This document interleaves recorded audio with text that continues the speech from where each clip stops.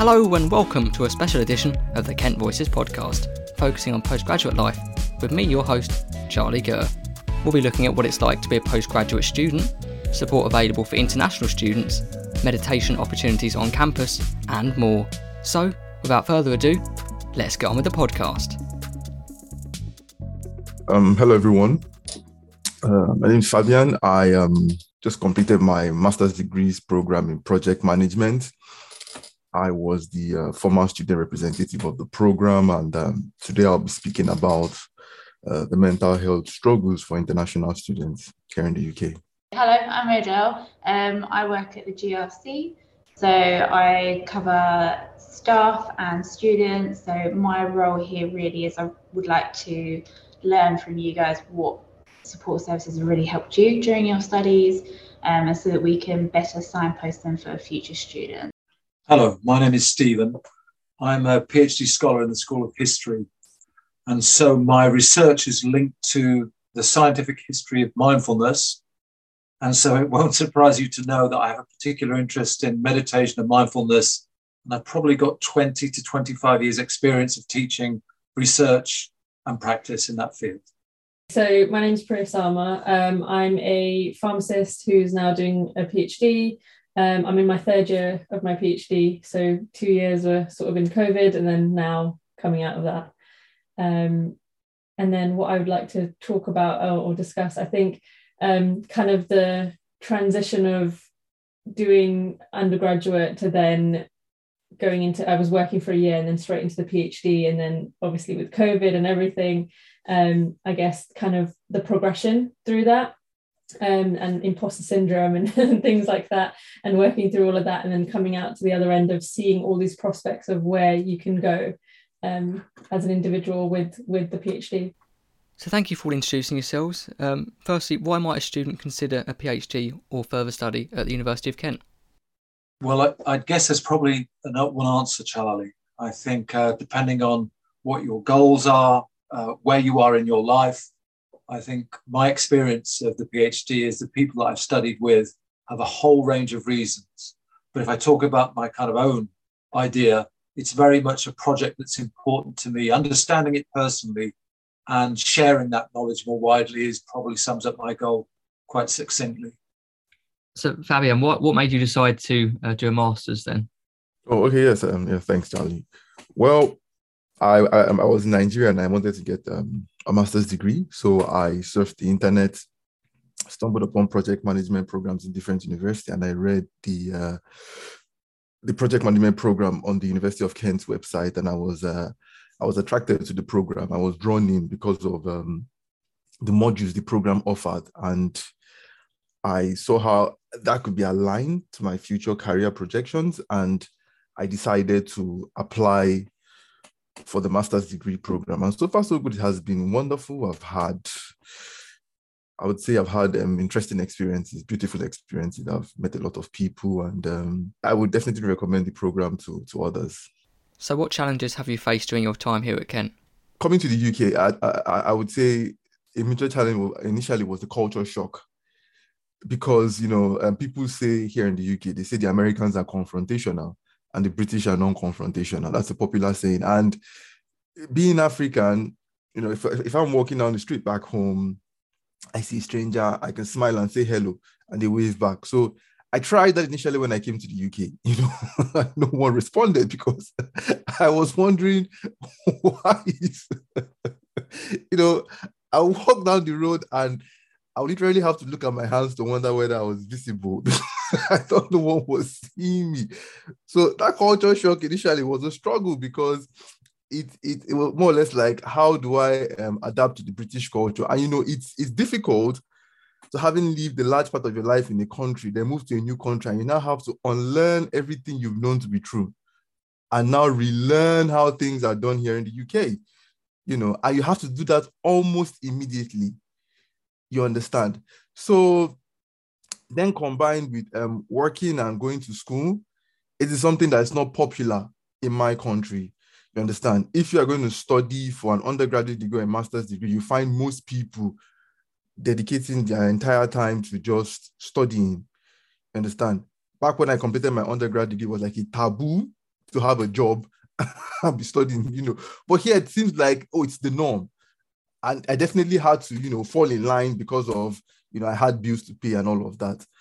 So yeah, those were some of the struggles that I encountered here in the university. The another one that I found shocking was the support that I got from the teachers, because back home, it's more or less once a lecturer has finished teaching you a particular subject or course, like it's called in Nigeria, that's it, you are left by yourself and you're left to yourself. Then I came here to the university and lecturers say things like, okay, if you need any help with your assignment, send me an email. I almost froze. In fact, I think I almost had a heart attack, because back where I come from, that is not a common experience. So yeah, so those are some of the struggles that I had. Did you find it helpful? So at the Graduate and Research College, we put on a lot of support services for postgraduate. And for example, we have a Moodle page dedicated to well-being. And we've got the Global Skills Award, etc. So I wondered just how beneficial they were for you as a postgraduate student. Yeah, I would say the Global Skills Award, it was beneficial for me because I did participate in that and I got the Gold Award, because I knew fully well that if I was going to position myself to get a job upon graduation, I definitely needed to have a strategy, and that would involve me participating in extracurricular activities, not just so much about the award, but, coming to learn about other subject matters, about gender equality, because back home, I've always known about gender inequality, but I didn't understand the extent to which that gap was, because it's not as evident as it is here in the West. For us Africans, it's taboo to come out and say, I'm depressed. I would look at you and say, how can you be living in the UK and be depressed? If you're depressed, then come back home to Nigeria. Let me go play shows. But, it's something you cannot really explain, because people are going to think about they're living in a place of land of milk and honey, have all these opportunities, and you're depressed, and you're having mental health struggles. They could look at it like you are actually exaggerating or probably telling a false tale. I don't know whether you saw recently, but we had the Researchers Showcase on the 8th of June, and we actually had a series of talkers come in, and one of them was Gareth Hughes, who is an expert on postgraduate wellbeing. So it's really something that we're trying to encourage conversations about and to encourage that network.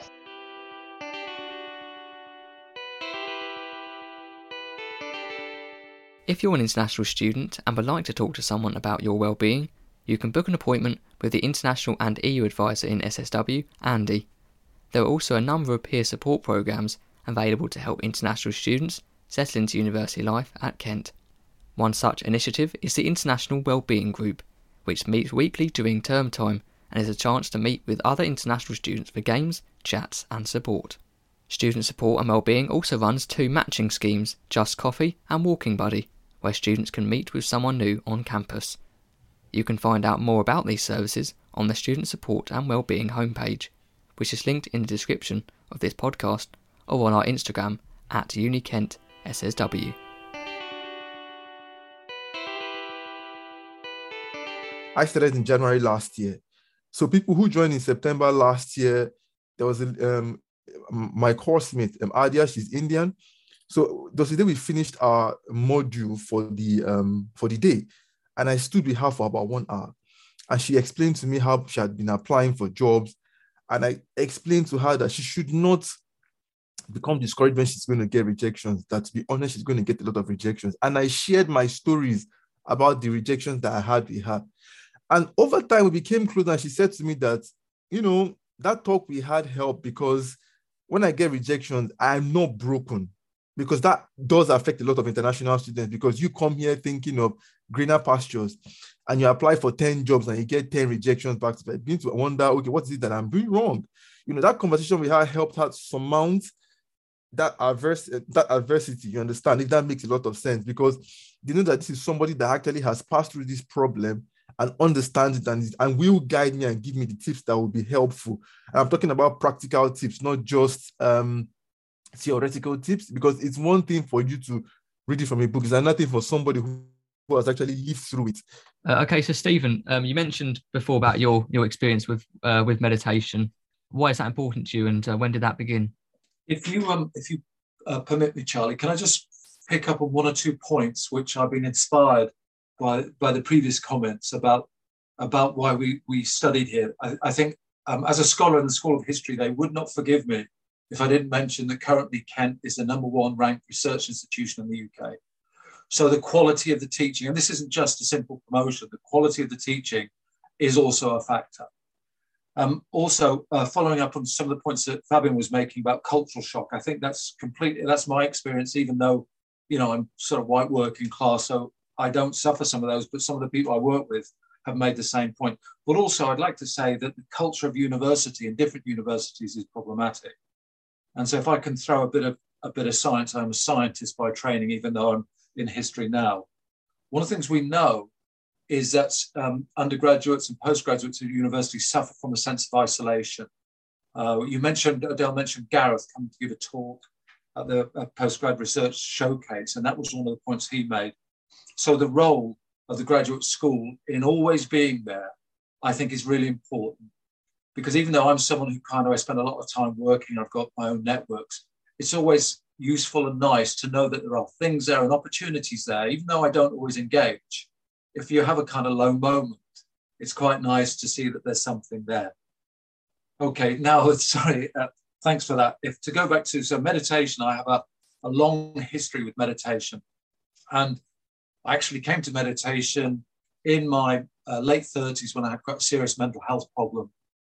And I was an atheist, I wasn't a spiritual believer at the time, but through practicing compassion meditation, I eventually overcame that difficulty. And that changed the kind of trajectory of my life. Not simply because I actually resolved that problem, which was quite a big thing anyway, but what happened to me is to see that the way we think and speak and act can change my life from being really challenging to being extremely happy and joyful. And the fact that we have that tool within us kind of prompted me to become a psychologist and a neuropsychologist and now study the history of meditation. First until 2000, practically all of my knowledge was in traditional forms of meditation. I traveled in Europe and in Asia and did those kind of things, sitting in rooms with lots of people meditating. But around about 2000, I actually started to gain some more scientific approaches to complement that. And this has led to me studying the scientific history now to make sense of how we understand meditation in the West and how we can best use it to help people in their journey through life. And so how have you found, obviously being at the University of Kent, how have you managed to sort of find that balance between sort of work life and getting the time to practice meditation as well? I think it's really helpful at the moment because meditation and mindfulness, they're quite popular concepts. And so maybe when I first started talking about meditation and teaching meditation 10 or 15 years ago, people would view it as being something quite unusual and esoteric. Whereas in terms of meditating, I've run 2 different groups on campus. People come and they kind of have a sense of what it is.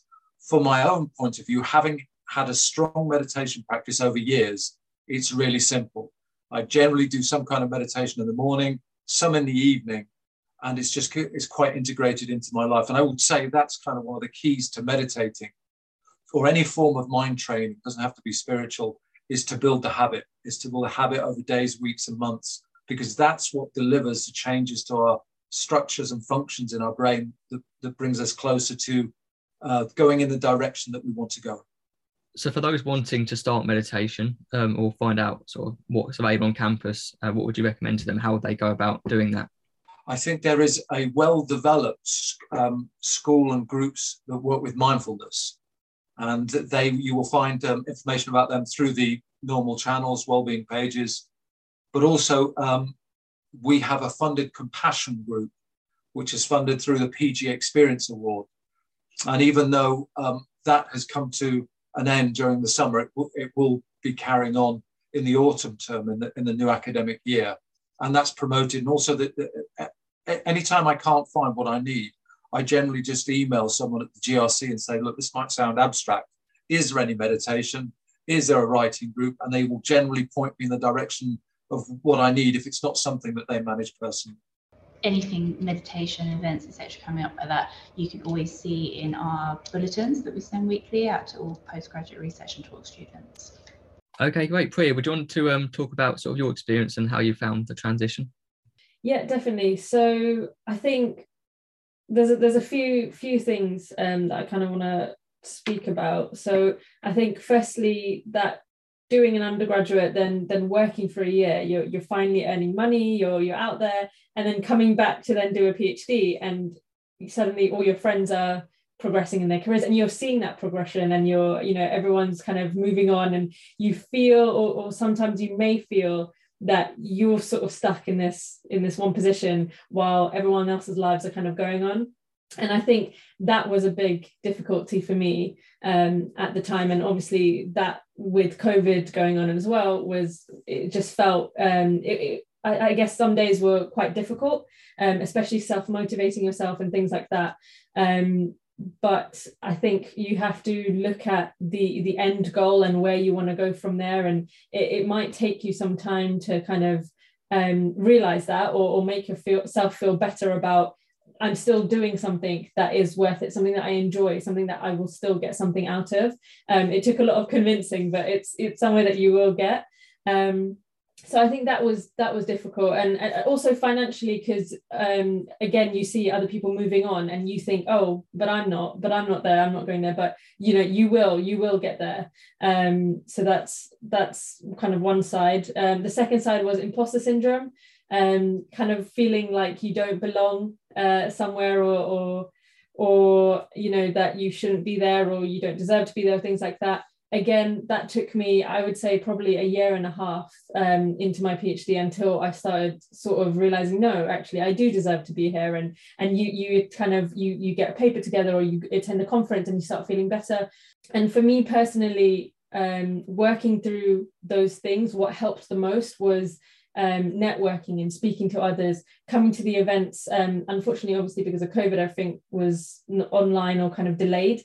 So this past year of being able to come in person to the Kent campus and in Canterbury, and sort of meeting other PhD students or other researchers in other departments and speaking about our research and what we're doing, it made me feel like I wasn't so alone. Someone else is actually experiencing the same thing I am. And that made me feel a lot better, and made me want to speak about it more, because I didn't feel, because the whole time of my 2 years, I thought, I'm the only one going through this, and no one else is procrastinating like I am, and no one's sort of, doing what I'm doing. But then when I actually spoke to others, we're all in the same boat, we're all going through the same thing, we have the same feelings, and that communication, I guess, is what helped me so much. And I do wish that if things were different and COVID wasn't around, that maybe that one-to-one interaction or in-person interaction would have happened a lot earlier, which means that I wouldn't have felt how I felt for so long. But definitely, getting out there, I do recommend those to get out there and speak to others and know that you're not alone in that journey. And then kind of similar to what Stephen was saying, things like meditation, or I even picked up yoga, has helped tremendously. And sometimes it's difficult because when we're not doing our research, we feel guilty that we're not doing our research, but you have to have that mindset of looking in the long run what's going to help you the most. Mental health is one of the most important things, and I think we all take it for granted sometimes, but it's so key to think about what makes us truly happy. And even if it's half an hour once a week, or an hour, or whatever it is, just try and fit that in for you. And your research can wait, you'll get it done. You just have to focus on yourself, because if you burn yourself out, or if you do too much, then you might not make it to the end. Whereas if you do put these things in place and you do what's best for you, and try and fit it in, instead of watching Netflix for 2 hours, maybe watch it for an hour, and then an hour of yoga or meditation or something. There's always a way. And I think for me, that was networking, speaking to people, and trying to organize my week to have that time for myself made the biggest change over my time as a PhD student.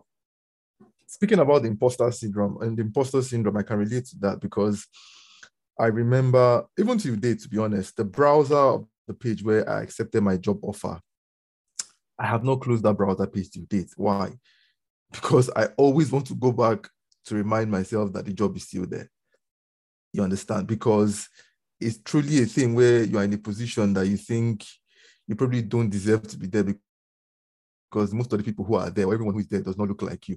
You understand? It's more or less like when you share your story and tell someone, "Oh, I got a job at this company." People are looking at you like, "How on earth did you do that?" You understand? And that's one thing that I can speak to. Then also, when she spoke about the career progression, when you have every other person around you moving up and it's just you, I knew that was my story when, especially, and it's worse in this age because of social media. Somebody buys a new car, it's on it's on their Instagram page. They buy a new dress on their Instagram page. They get married on their Instagram page. It sort of makes you feel like you're not doing anything with your life, and that's the struggle that a majority of people are in today, because we believe that we are not doing enough, even when we are really doing more than enough, because there's always somebody out there who is trying to show off their latest achievement, and you just have this mental breakdown. So yeah. But yes, sort of being able to realise that there's other people going through the same thing as you, and whilst others in a career or in a job, realising that you're taking your own path and it's unique to them, and not to kind of compare yourself to others too much. But I think it's a point worth making, even though I think it follows on from several points, including something that Priya was saying, that increasingly I'm seeing the kind of conversations around mental health shouldn't just be the preserve of when we're feeling desperate or we get to the point where we feel we need some kind of help. I think those conversations are really useful to have throughout, all of our time and our networks. And so the idea that we should meditate, or we should relax, or we should use our networks to preserve good mental health and not simply kind of focus. I know this is a kind of change in the way that we treat mental health problems, because I think, as Fabian was saying, for many of us, it's not something that we would openly talk about. But I think that's a really useful thing to say.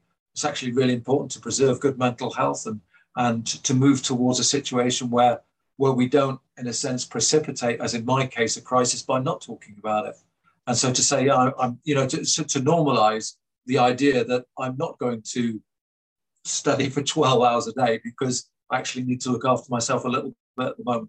Yeah, I think it's a great point to mention, because, anyone can experience different things with their mental health, whether they're a student. I'm going to my third year in an undergraduate degree in September, and I've had my fair share of struggles when it comes to mental health, doing things in my course. And it's the same whether you're a lecturer, whether you're doing an MA, whether you're doing a PhD, whether you're in a maintenance team helping to work and get the university, making sure it's running smoothly. And so whatever walk of life you're in, it can be a struggle sometimes. And I think it is important to know that whatever you're going through, it may seem like you're struggling at the moment, and times can be hard, but it's to know that there are people out there to support you. There are people going through a plethora of different things, but knowing that there is always someone there to speak to. And it's so important, I think, to be able to not feel embarrassed about what you're going through, not get yourself down. I think that's a difficulty sometimes, is you think, oh, why am I feeling like this? And then you don't want that to then sort of have a knock-on effect on your studies. But it's knowing that striking that balance, I think, thinking, okay, I know Priya, you were saying about being able to take breaks between your research. I think it is important to kind of strike that balance and know that it's okay to step back for periods of time, and to acknowledge that your mental health is so important in whatever walk of life you're in, really. I think that's everyone's raised really good points there. And I just want to say it's definitely something that we at the GRC are looking at, so improving access to mental health support. So we have coaching slots for students, coaching slots for staff. We also have, obviously, Charlie, the Together All, access to the Together All app for PGR students. So that's encouraging PGR students to get the help that they need and get the support, and also sort of fostering that sense of community. So it's something we're really trying to build on there. So I would really encourage everyone to access those resources.